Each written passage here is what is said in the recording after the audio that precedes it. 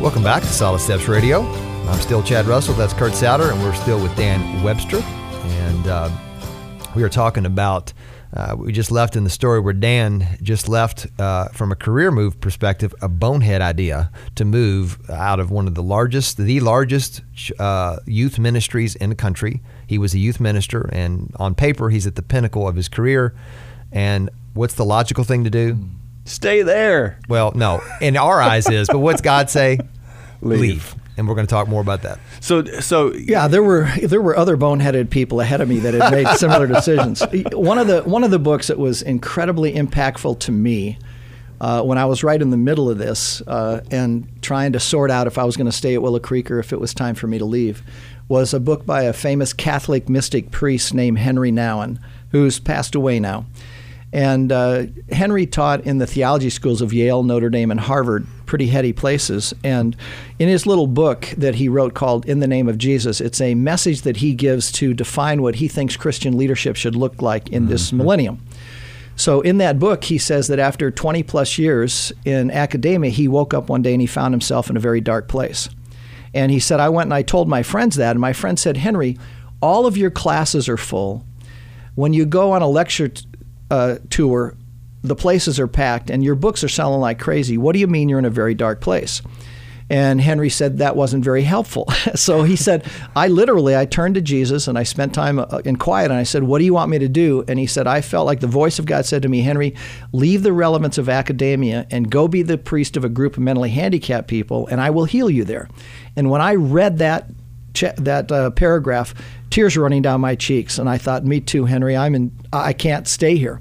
And so as much as, and as great as Willow Creek is, for me, the right decision at that point was to try to find a place that was smaller, where I wasn't known, and where I could rethink who I was and try to do some work of the heart to recover myself. And so that's what I did. You know, we moved and went to a different place, and it wasn't too much longer after that God, a buddy said, I was starting to dream about Authentic Leadership, my little nonprofit, and a friend of mine said, hey, before you do that, it would probably be good for you to go to the mountain and meet with Yoda to confirm that that's what God wants you to do. And I said, well, what mountain and who's Yoda? So he said, Big Bear, California, and Yoda's a man named Tom Patterson. Well, I went to Southern California, and I spent a day and a half with one of the two sages I've ever been with, Tom Patterson, and he had created this process called life planning. He was a world-renowned business strategist, consultant, very close friends with Peter Drucker. Peter Drucker said he's the finest process strategic thinker that's ever been born. And I spent a day and a half with Tom, and he walked me through the technology that helped me get clear on who I was and what was the life that God was calling me to live. And I got confirmation from the Spirit of God during that time that authentic leadership was the next right step, even though it was a huge faith step. And about 3 months after I did my life plan with Tom, I get a phone call from him, and he said, hey, Peter Drucker told me that you're not getting any younger. You better get your disciples in line. And so, Dan, I would like to invite you and 4 other people to my home in Palm Springs, and I want to hand off the life plan process to you. So I went and I spent a week with Tom and was absolutely floored as he explained the architecture of the brain, the way the brain processes data to breakthrough, and he explained to me each piece of the life planning process, which I do. I kind of call it now a personal leadership summit that I'll do with a guy or a man and his wife to help them get their arms around who they are. And that was transformational. As transformational as it was for me to bump into Bill Hybels when I was doing youth ministry, and the mentor that Bill became to me and how much I learned about ministry from Bill. As influential Tom Patterson was at midlife, he was kind of the next guy. Bill was one of my mentors concerning the work of the work. Tom Patterson was a mentor concerning the work of the soul, the work of the heart.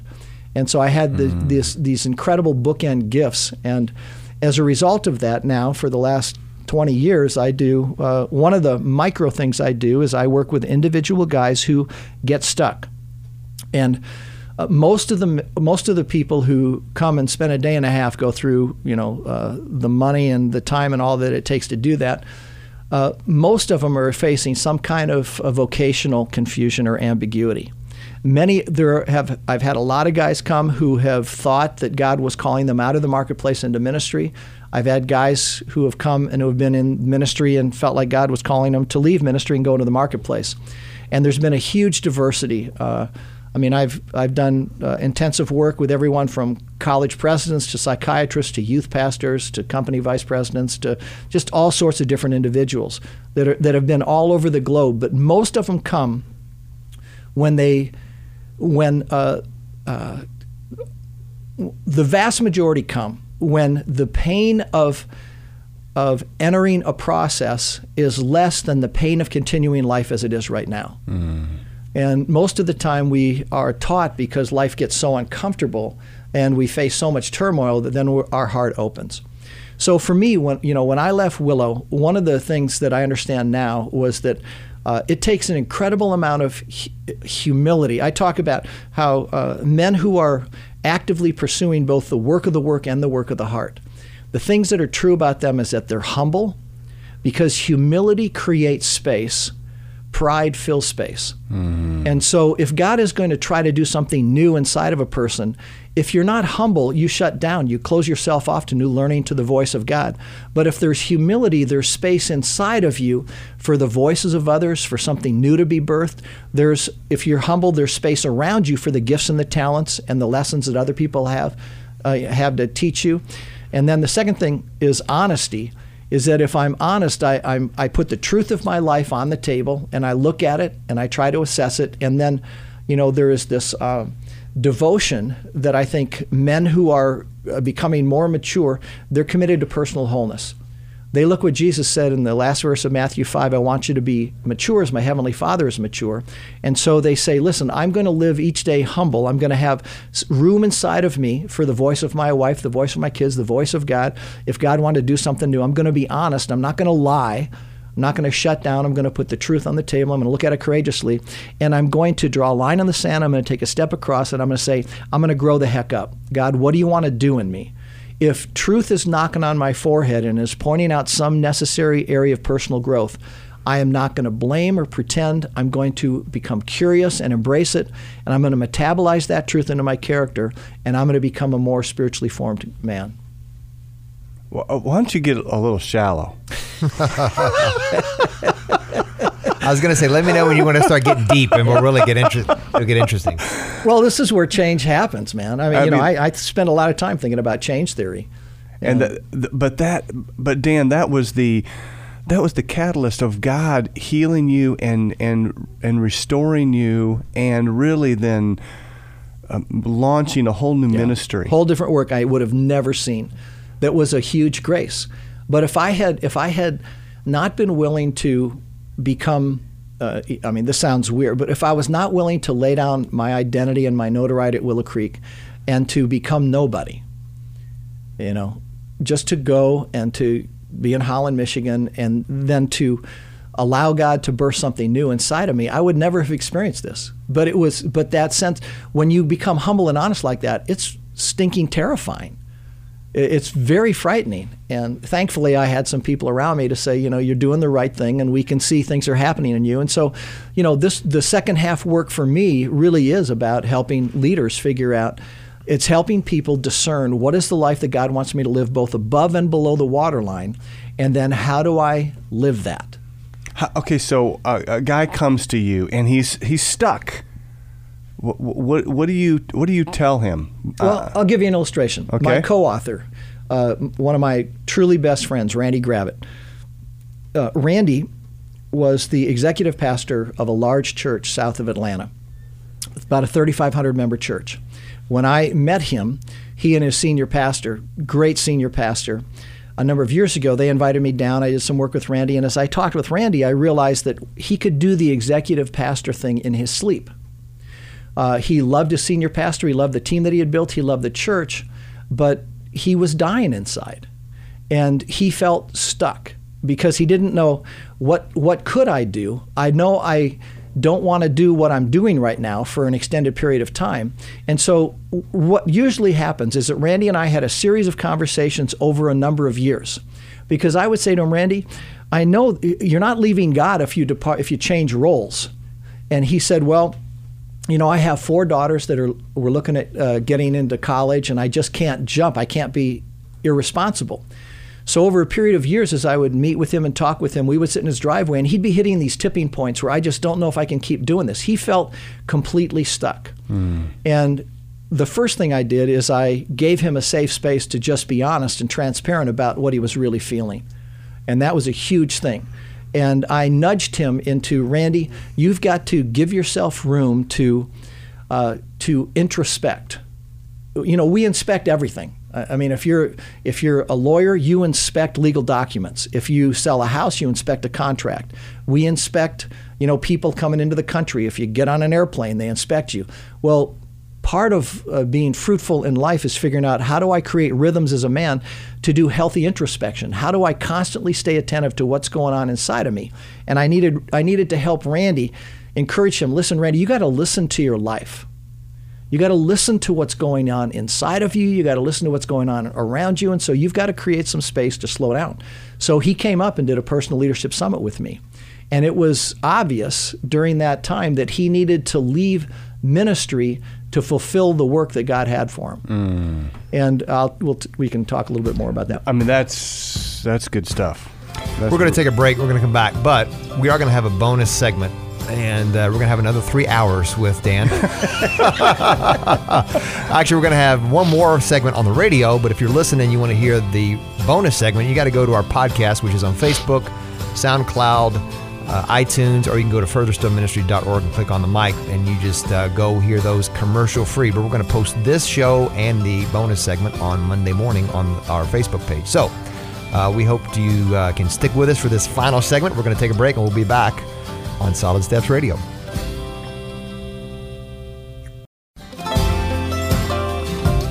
Welcome back to our fourth and unfortunately final segment for this hour of our show for this week.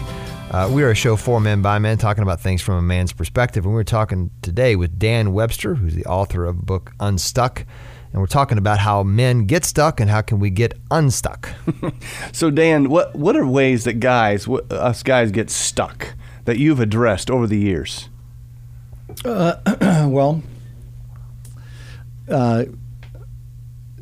think there are external, internal, areas where guys get stuck in. I think some guys get stuck in a vocation that initially was fulfilling, and either they have changed or the work has changed, and they're 8, 10, 12 years into it, and they don't know what to do. They're afraid to jump. They're afraid to retool themselves.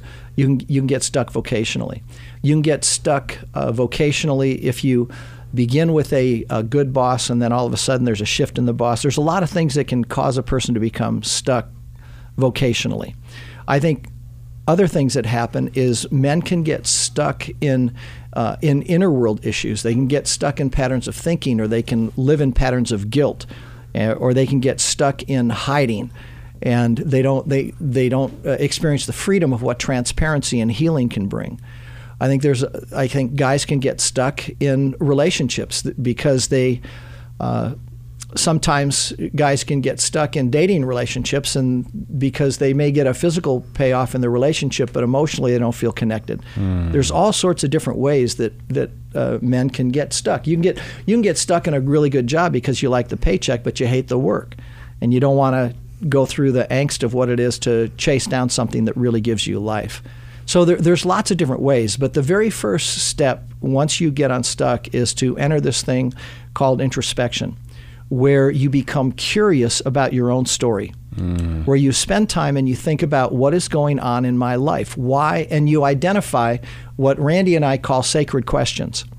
Sacred questions are questions that if I could answer these things, I could get to the bottom and they would enable me to have a breakthrough to move ahead.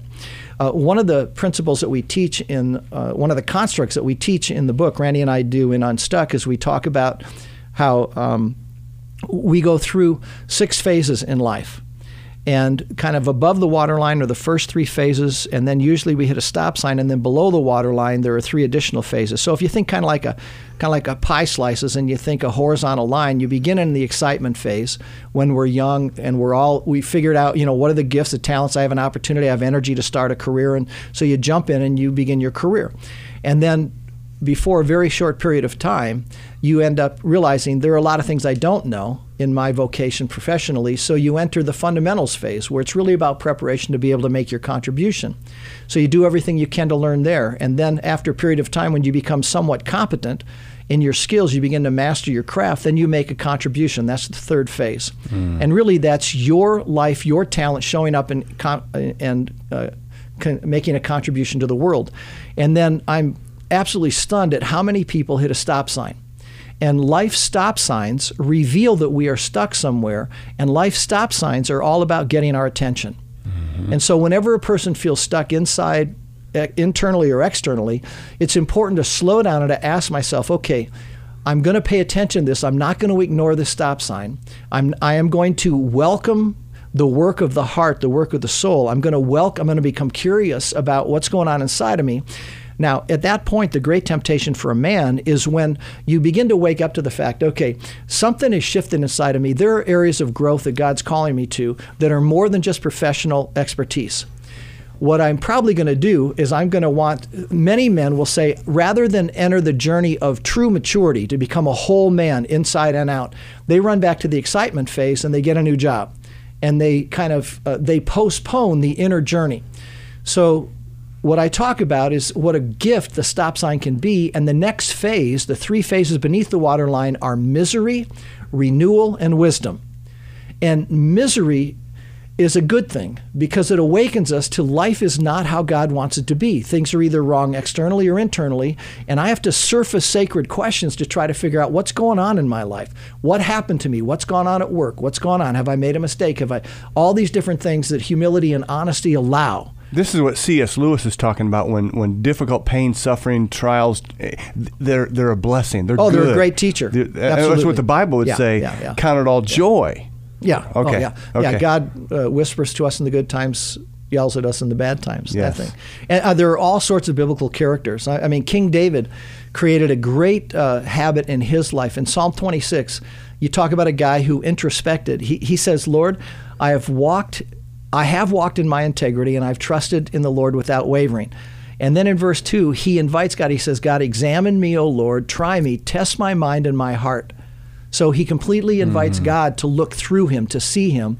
And then he says, for your loving kindness is before my eyes. The only way that King David could be completely transparent before God was under the umbrella of God's love for him, is that God knew him, God loves him, and David said, listen, if I get any bad news, if I come and I'm completely transparent before God and he looks through me as he tests my mind and my heart, if he puts his finger on anything, he's not doing it out of hate, he's doing it for my good. Any reproof that comes is going to be for my good. And then David goes on and says, I don't sit with deceitful men. I don't go with pretenders. It's like he has these filters he goes through. I hate the assembly of evildoers. I won't sit with the wicked. So it's like he goes through, how am I doing? I can deceive myself. I can pretend. How am I doing? So he goes through this process of introspecting, and he reminds himself that he loves the habitation of the house of God, and he loves the glory of God. And then at the end, where at the beginning of Psalm 26, he says, I have walked in my integrity. At the end of introspection and a time of quiet, he says, but as for me, I shall walk in my integrity. He steps back up. And then verse 12 says, my foot stands on a level place. So introspection is a serious look inside, an evaluation, a curiosity, identifying sacred questions. And then at the end, if we do it right, our foot stands in a more stable place. There's a result, a work that happens, a greater stability, both inside and externally. That's good stuff. So as you're helping guys through this, there's process. This takes time. It does. It takes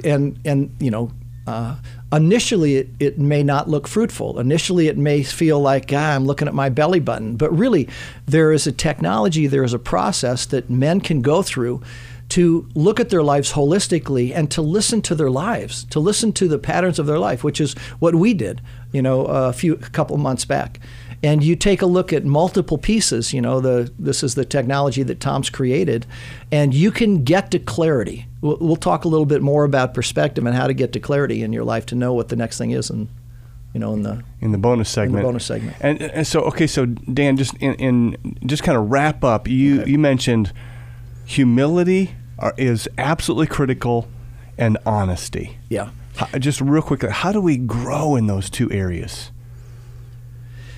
Well, they're hard choices. I think humility.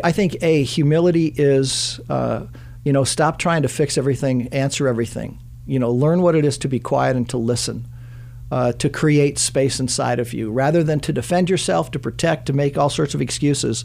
Just shut up a little bit, and allow and listen to what's going on. And secondly, I think when it comes to honesty, I try to find. If I can find a brother, a man who is humble and who is honest, there is room in his heart for me and my troubles. And honesty, because he's transparent in his struggles, he creates a safe place around him where I can talk honestly. And so it's, doing your own work and sitting down and working through a process or meeting with somebody, but to find an individual where you can honestly assess your own life and not make excuses, and to look at what's good and what's bad. Because most of the time we think introspection only reveals, what's bad. There are a lot of wonderful things. David said, I have walked in my integrity. I feel great. I can deceive myself. So Lord, look through me, and I'm going to have these patterns, but I think I'm in a good place, and he gives God an opportunity. And so as men, to have those kinds of relationships where we are transparent, where we are honest, and where we cheer each other in that direction, I think it's huge. Wow. That is rich stuff. And I just marvel at how God uses, and how God used you in the midst of your brokenness, in the midst of you transitioning. You wrote Finding Your Way, a book, and then your new book coming out right now is Finding Your Way is for people above the waterline that are trying to figure out what is the work that has my name on it. Mm-hmm. It's a great book. It's a great process. And then Unstuck is all about people who reach those stuck points, whether you're in the excitement, the fundamentals, the contribution, you're at a stop sign, you're in misery, the renewal thing, or wherever. How you apply the formula of renewing yourself. Unstuck talks all about that. And we're gonna talk about that in the break. But we need to wrap up. Would you pray for us guys that we would be men who would be humble and honest?